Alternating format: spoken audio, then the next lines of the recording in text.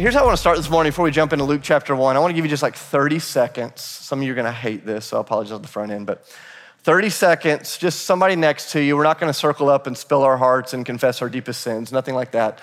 But 30 seconds with somebody next to you. What is your favorite Christmas song and why? Now, some of you are instantly in turmoil because you're like, I'm at church, I should come up with the Jesus-y Christmas song. And so you can do 2 songs if you want. It can be a song about the season. It can be a song about Jesus. It can be both and. If you're really Christian, you just have one. So you know what it is. Now, there are some of you here this morning that hate Christmas music, and this is your opportunity to plead your case. So 30 seconds with somebody next to you. What's your favorite song? What's your favorite Christmas song and why? All right. I love watching you talk about this. I'm like looking around the room, watching you debate like the world's greatest Christmas song. I look back about over here and I see this woman doing this right here with her hand. And I'm like, I don't know what was going on, but I wanted to be in that. On the count of 3, I just want everybody just shout out your favorite song. 1, 2, 3. I heard somebody shout a movie. Now, how awesome would it have been if we just, in one voice, all shouted the same song? That may be cultish, or maybe we're like really flowing in the spirit. It's interesting to me as you think about this season, season of Christmas, you cannot get away from the fact that this season comes with the soundtrack. Have you noticed that? Like the season of Christmas, whether you like that soundtrack or not, every commercial, every time you walk into Target or through the mall, every time you walk into a Christmas party, when you're putting up Christmas decorations, this season comes with a soundtrack. And I was thinking of that multiple times this week. Our family, we sort of have this tradition.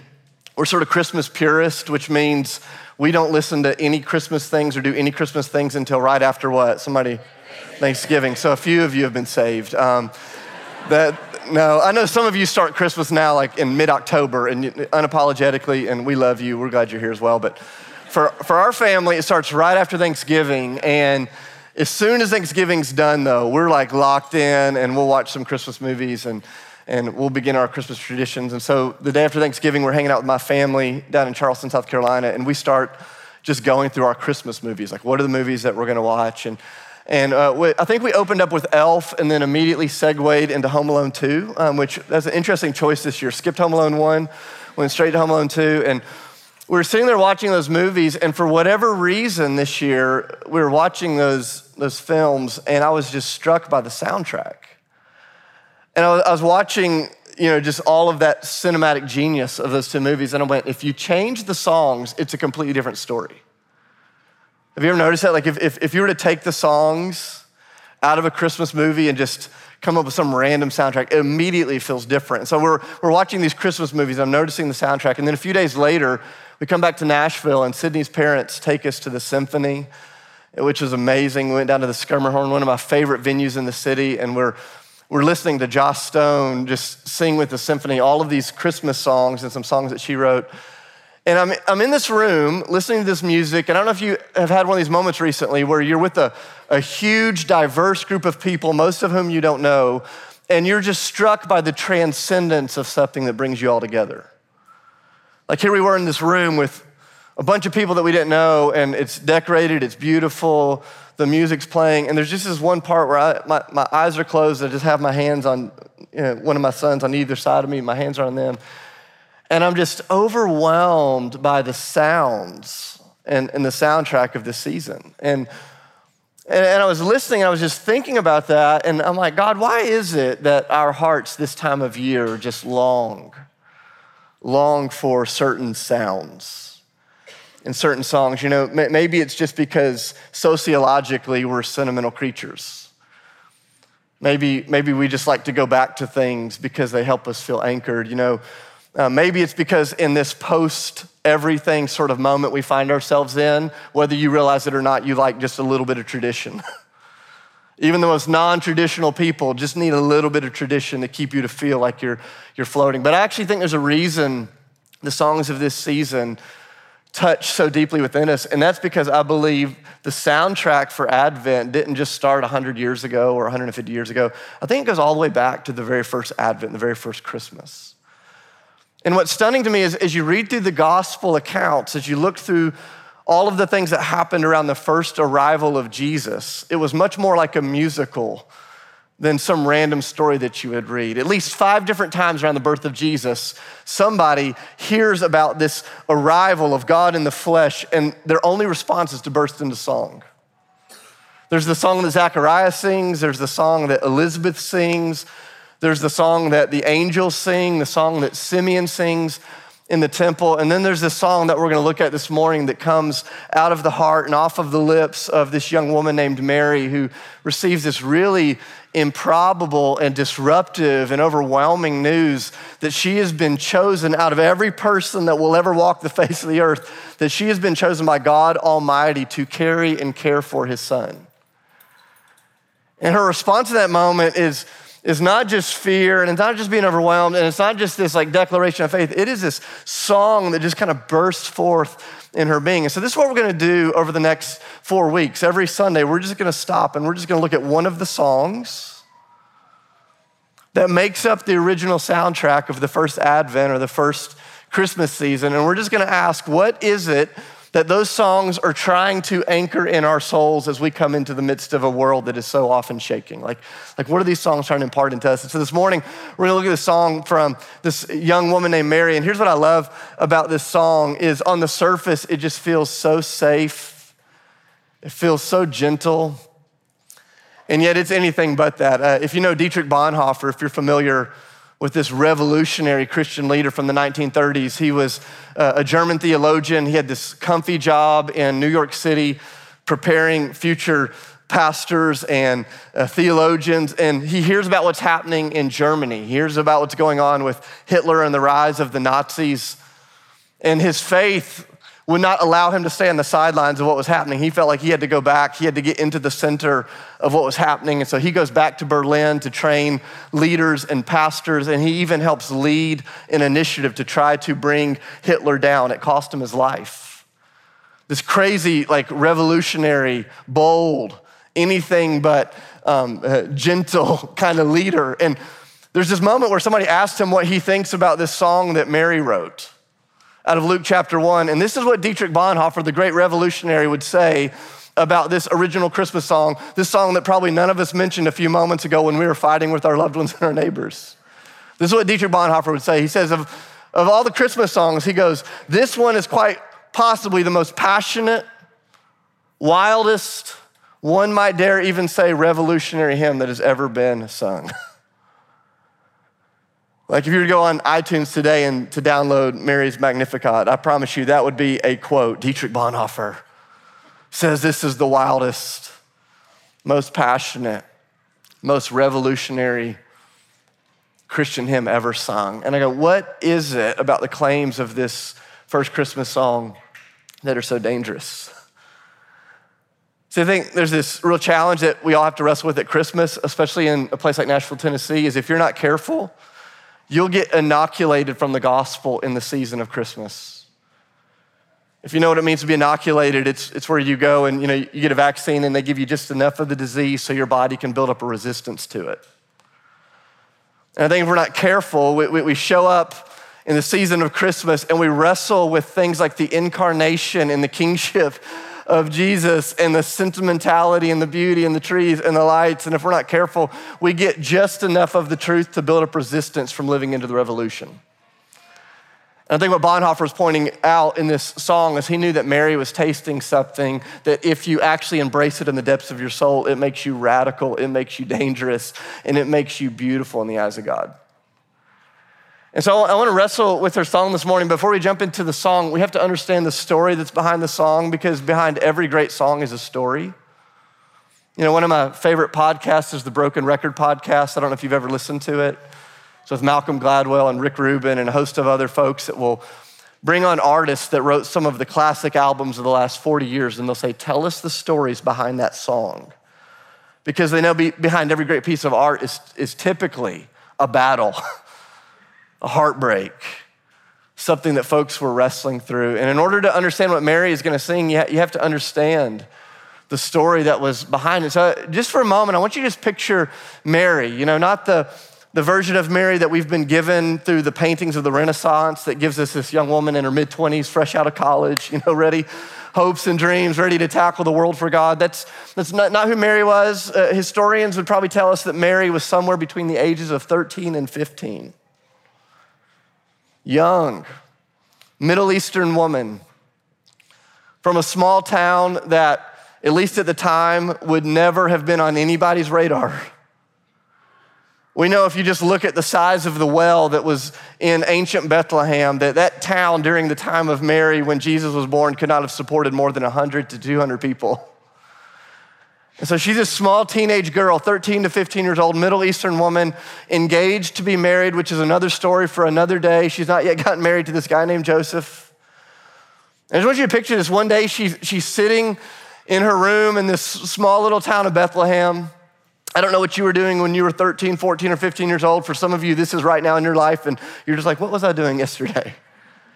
But here she is. She's in her room, and this angel shows up. And I think we have this tendency, especially this time of year, to really sanitize this story and to make it so small and to make it so safe. But I want you to imagine you're 13 years old, you're in your room, and this angelic being, the same being that showed up to Daniel 600 years earlier, Gabriel, who's been standing in the presence of God for thousands and thousands of years. He shows up in your room. This would not have been an exciting moment.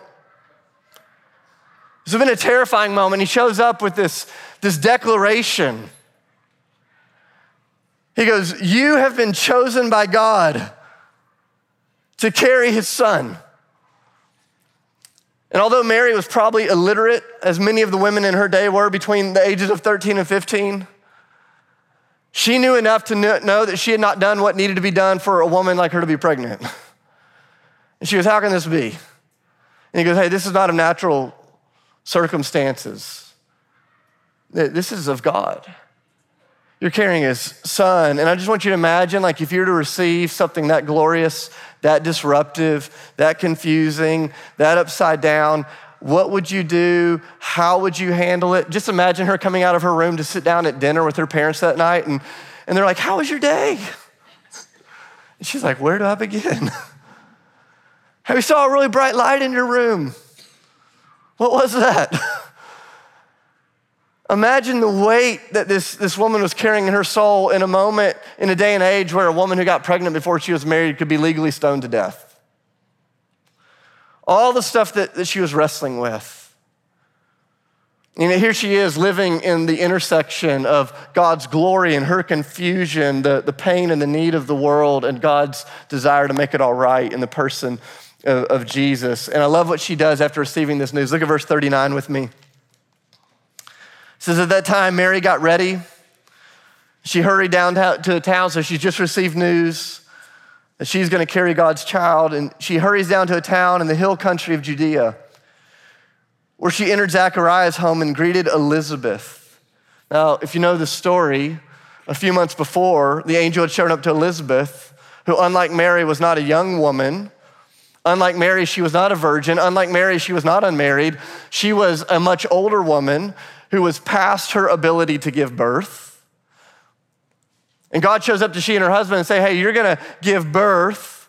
God's gonna work through her natural circumstances to bring about a supernatural reality, and you're gonna give birth to the prophet John the Baptist, who's gonna pave the way for the coming Messiah. And so here, Mary's relative Elizabeth is in her own season of stewarding a miracle from God, in her own season of wrestling with the peculiar ways in which God is gonna work. And so Mary packs up her things, goes to visit Elizabeth. Verse 41, when Elizabeth heard Mary's greeting, the baby leaped in her womb, and Elizabeth was filled with the Holy Spirit.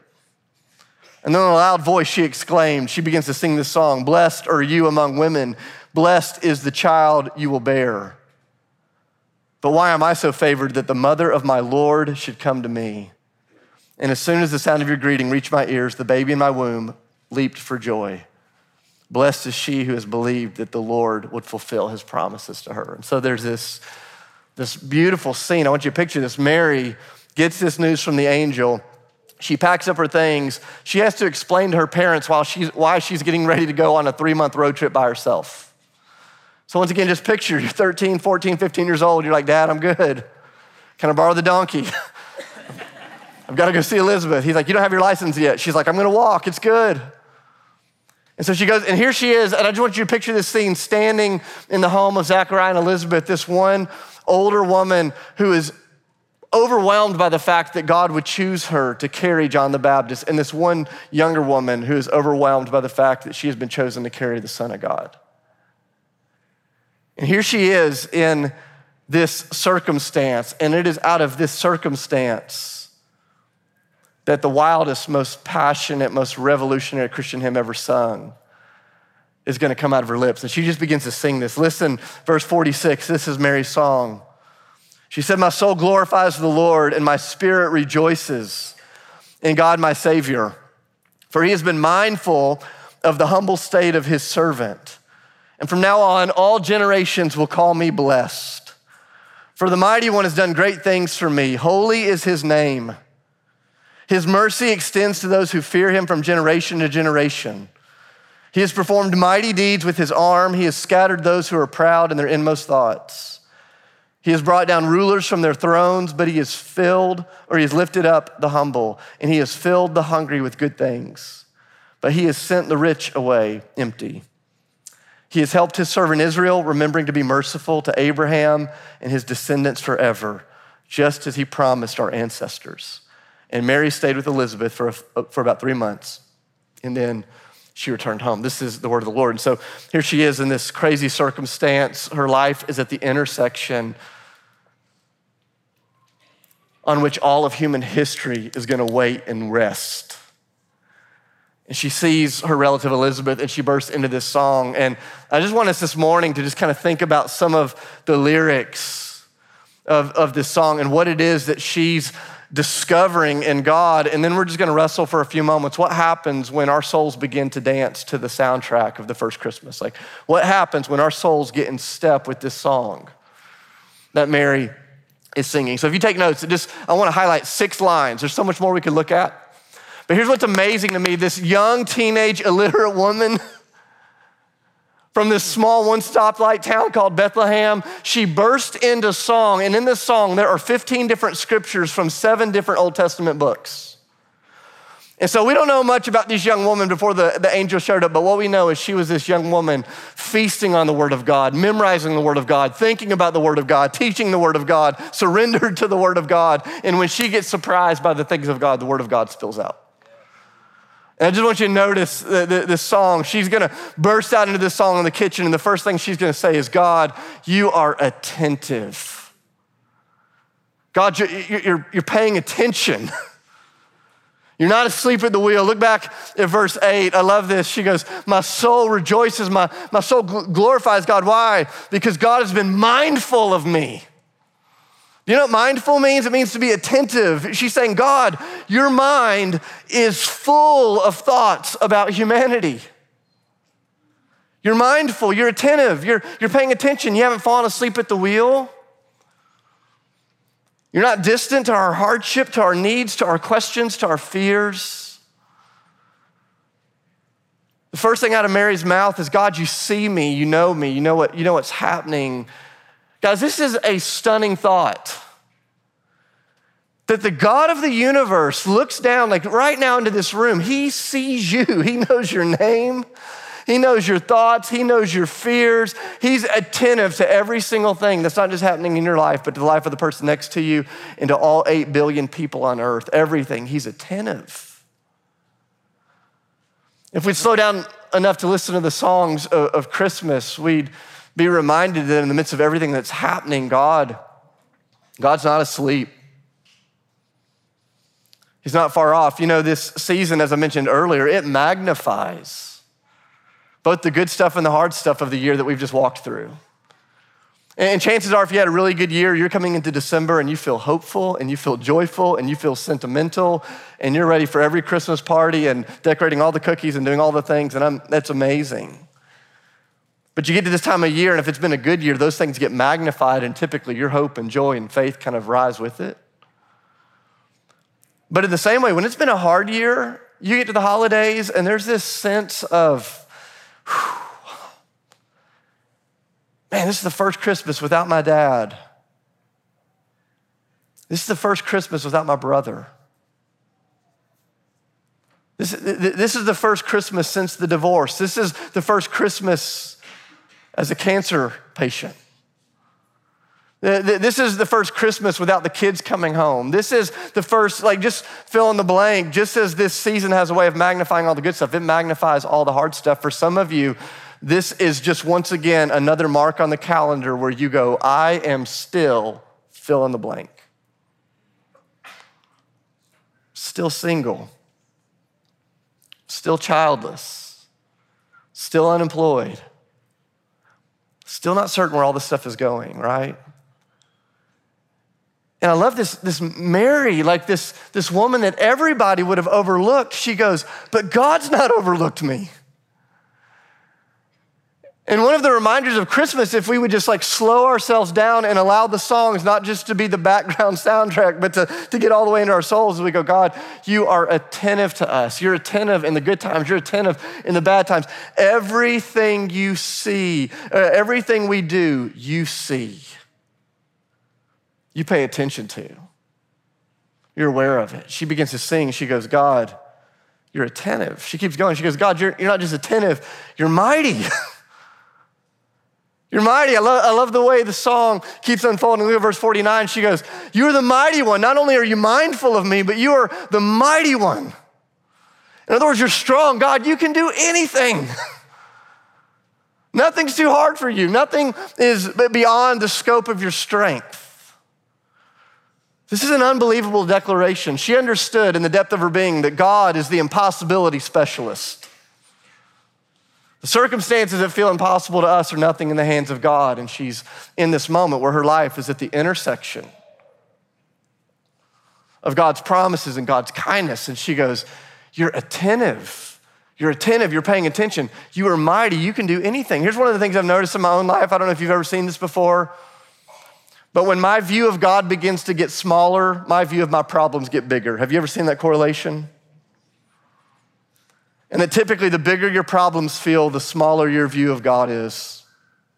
I had one of those moments earlier this week. If you're friends with me and you know me, I'm not typically prone to worry. It's not the way that I've been wired. It doesn't mean I'm immune to worry. I just don't tend to go to worry first thing. And earlier this week, I had a moment where I just got upside down worried about a couple of circumstances that are beyond my control that I cannot do anything about. And I was just worried, and I tried to do that Christian thing of turning my worry into prayers, and that seemed to make it worse. I just, worried more. And maybe I'm just bad at praying, but just oh. And I was just sitting there just worried and just thinking, and then I just started thinking about God, and something amazing happened. As my view of God got bigger, all of a sudden, my problems themselves didn't change, but my understanding of their insurmountability began to shift instantly, because what seems impossible for me is easy for God. And I love this moment. Mary just begins to sing, and she goes, God, you're attentive. God, you're mighty. She keeps going. She goes, you are the Holy One. Look back at verse 49. She goes, holy is his name. Holy just means to be set apart, to be different, to be other than. And this is really important for American Christians. Because for a lot of American Christians, we just believe that God is just a slightly more leveled up version of humanity. Every movie you ever watch where God is depicted, typically God is just represented as a human being that's just a little more powerful, a little more wise, a little more unstoppable. He's just a refurbished genie in a bottle. But Mary was under no illusion that God was anything like her. She goes, you are holy. You are different. You are mighty. You are other than. You are powerful. You are attentive to me. You are mighty for me, but you are not like me. Your thoughts are not my thoughts. Your ways are not my ways. You're other than. You are high and lifted up. It's an unbelievable declaration. That as we think about the sentiment of Christmas, Jesus paying attention, Jesus in might and power coming, Jesus being among us in the incarnation, it's important that although he was among us and he was flesh and blood like us for a season, that we understand he is other than. Holy. high and lifted up. And this is kind of a terrifying song if you stop after this third verse. I want you to think about this, what she's declaring. That there is this mighty, all-encompassing being who is not like you, that's paying attention to everything you say, everything you do, everywhere you go. That's a pretty overwhelming thought. I think it's a good thought. It's a true thought.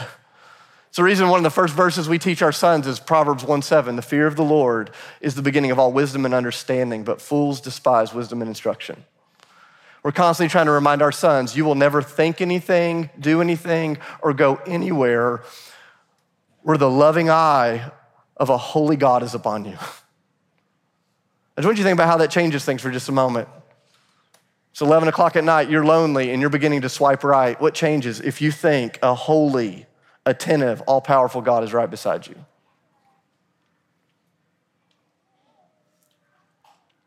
Who you are when no one is looking is who you really are. And the reminder of the Christmas story is someone's always looking. And that's an overwhelming thought. And Mary goes, God, you're attentive. You're mighty. You're holy. Like you're looking at us. You're near, you're other than. And if she stopped there, it'd be pretty overwhelming, pretty scary, but she keeps going. Look at the next part of the song. She goes, and yet in all of that, she goes, you're merciful. You're merciful. I love verse 50. She goes, his mercy extends to whom? Somebody say it out loud with me. His mercy extends to those who fear him from generation to generation. This idea of mercy is God shows up in power and in attentiveness and in his holiness and doesn't give humanity what they deserve, but he comes with mercy. He shows up in the mess of your life and he comes with kindness. He shows up in the mess of your life and he comes with grace. He shows up with your sin and he offers an extension, an opportunity. This is who he is. She's astounded by this. This is the song. Passionate, wild, revolutionary. God, you're paying attention to everything. You're mighty. You're different than me. And yet you show up and your first move towards humanity is to move towards the mess in mercy. Guys, I was just thinking about this one thing this week. I'm like, man, praise God that he's merciful. Like one day, every one of us will stand before Jesus. I promise you, Dave Clayton does not want to stand before Jesus based on Dave Clayton's merits. I don't know what the language is in the original language, but man, if it were up to my merits, I'm screwed. Like there's no way around it. No way around it. But I come pleading mercy. And Mary goes, he's merciful. He's holy. He's mighty. He's tuned in. He is attentive. She keeps going. The next verse, she goes, he's just. He's just. Look at verse 51, 52, and 53. She goes, he's performed mighty deeds with his arm. He has scattered those who are proud in their inmost thoughts. He has brought down rulers from their thrones, but has lifted up the humble. He has filled the hungry with good things, but he has sent the rich away empty-handed. Mary understood that God and his character is completely just, which means salvation and judgment are dancing partners in the hands of God. Salvation and judgment work together. Notice what she sings in the song. She goes, there's this simultaneously thing happening where God is bringing rulers low and he is raising the humble up. Where God is judging the prideful and the arrogant and he was filling those that are hungry. All throughout the scriptures, there's this connection between salvation and judgment. Noah's family experienced salvation simultaneously as the whole world was experiencing what? Judgment. Israel was experiencing God's salvation as they were coming out of Egypt, as Egypt and their powers and their principalities were experiencing what? Judgment. The salvation and judgment dance together in the kingdom of God. They happen together in order for God to be just. Both things are gonna be on the table, and this young teenage woman, she's singing this song. Man, you're paying attention, God, you're attentive. You are mighty, you are holy. You are so different than me. You are merciful. And she goes, and you are just. You're just. And there's this warning in here. She says it's tough for the comfortable and for the rich to get around the agenda of Christmas. And I think we have to be careful because we like to skirt these things as Americans. Immediately, we can all think of somebody 10 times richer than us. But if you were to be standing in a room with people from all across the world, they'd all look at you and go, you're rich. We're all rich. We're comfortable. And something happens in our comfort and in our riches if we're not careful. In a desire to control everything, we actually shut ourselves out from the audacious revolutionary claim of the Christmas story. And here's the revolutionary claim of the Christmas story, is that the problems of the world could not be solved by the people of the world, but the problems of the world could only be solved by someone from outside of this world coming into it. Like when the world was a mess, God didn't look down and go, okay, if we just get somebody new in office. I'm just telling you, the hope of the world will not come next November. It's not the hope of the world. And if your hope is there, you're gonna continue to become this bitter, doesn't matter what side of the party you're on, let's just offend everybody at once. I don't care what side you're on. If your hope is in God taking a sinful person and putting them in an office and getting everything right and all, I'm just telling you, you'll just keep being let down whatever side of the aisle you're on.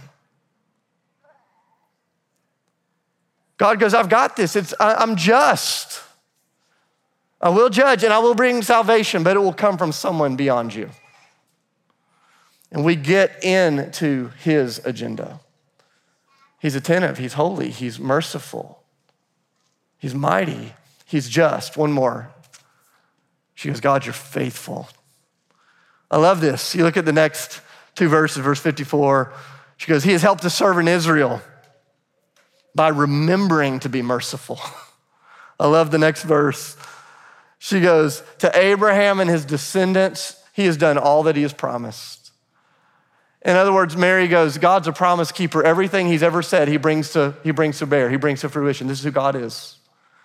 In fact, right after she found out she was pregnant, one of the first things she says in Luke chapter 1, verse 37, is she says, no word that God has ever spoken will fail. Guys, you can bank your whole life. You can set your whole life on every word that God has ever said because it will come true in ways that you can never ask, seek, or imagine. And this young girl burst out into this wild, passionate, revolutionary, spirit-inspired song. And I want you to notice everything she sings about is not her circumstances, and it's not her conditions, but it's the character of God. You're paying attention. You are mighty. You are holy. You are merciful. You are just. And you are a faithful promise keeper, and everything you've ever said will come to bear. And I want you to think about what happens when that song is not just playing in the background of your house as you're decorating your tree, but all of a sudden begins to move your spirit so that you begin to move with the reality of what it's proclaiming. Like what happens inside of you?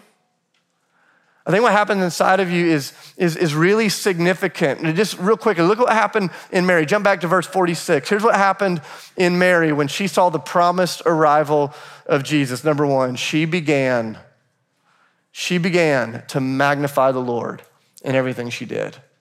Look back at verse 46. Mary said, my soul glorifies, or some of your Bibles say magnifies. Like when this song of Advent, when this song of Christmas came all the way into her soul and out of her lips, all of a sudden she understood the grand purpose of her life was to be a magnifying glass on all the ways that God was working in the lives of people around her, whether they could see it or not.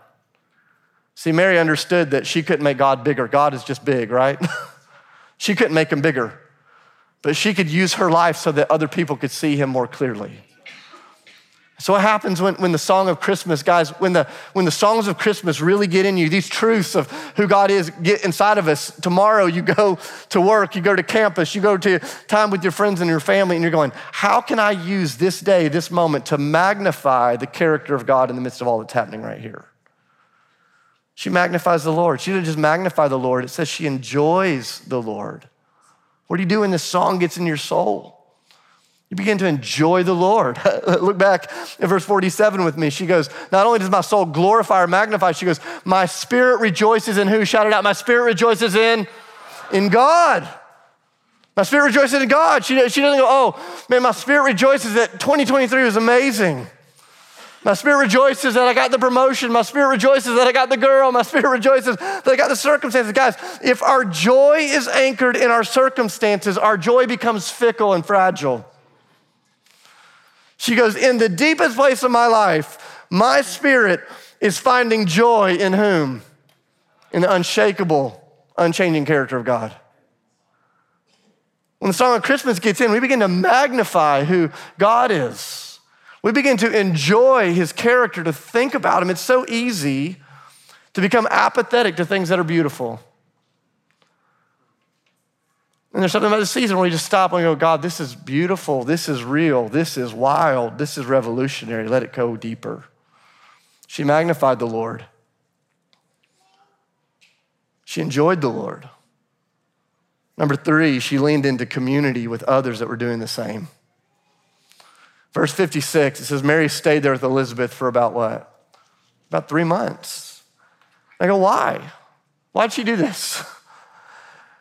And the text doesn't tell us explicitly, but I'm convinced that in the midst of trying to steward this overwhelming news and overwhelming miracle, she needed to find somebody else that was stewarding some overwhelming news and an overwhelming miracle. And she went and found another woman who was learning in her own way and in her own season and in her own time how to magnify and how to enjoy the Lord in the midst of a circumstance she never saw coming. And guys, there's just something about this time of year where you're designed by God. Like you could have stayed home today, could have listened to the podcast tomorrow, could have done this while you're walking around Radnor. I'm just telling you, something different happens when you get in a room with other image bearers of Jesus filled by the Spirit of God, and you go, God, what are you saying to us? What are you saying? And so I just want to challenge you in the midst of all that's happening this year, all that's going to happen this season. How do you slow it down over the next 4 weeks so you can see what he's doing, so you can enjoy who he is, and so you can help him to seem and be bigger in the lives of the people around you? I think that the warning that Mary gives is really important because it's possible to be in church this time of year but to not be in Christ. And you have to be really careful. I just encourage you to ask that question. I know I'm in church right now, but am I in Christ? Am I rooted in who he is? And she's gonna say, for the proud, for the rich, for those that are trying to be in control, the Christmas story doesn't make any sense. But for the person that knows that the solution for the problems of the world lie beyond them, the Christmas story all of a sudden begins to turn everything right side up. And so I just encourage you this season, go, okay, God, where's my hope? Where am I looking? But the good news of it is, for those that are humble and hungry, what happens? You get filled. You get filled. And so maybe the only prayer you need coming into this season is, God, despite the year behind, would you help me be really humble and really hungry for the arrival of your son, Jesus? Mary was the first person changed by the Christmas story. I just kept thinking this morning, I'm like, she was the first, but you could be the next. And there's some of you that have been on the sidelines and the Lord's like, here's your moment. And I just want to encourage you to lean all the way in to what God is doing in this season. So let's stand together. I want to pray a blessing over us. And then we're gonna come and we're gonna receive communion, the bread and the wine, and we're gonna be just reminded of the mystery and the miracle of God becoming flesh and dwelling among us. Jesus, we love you. We thank you for who you are and for what you are doing. God, would you come near in this moment as we take the bread and as we take the cup? And God, would you just draw our minds to your character, and would the song that you've been writing across all of human history just begin to trickle all the way down into our souls? And God, would you bear great fruit as you see fit? In the name of Jesus, I pray and give thanks. Amen.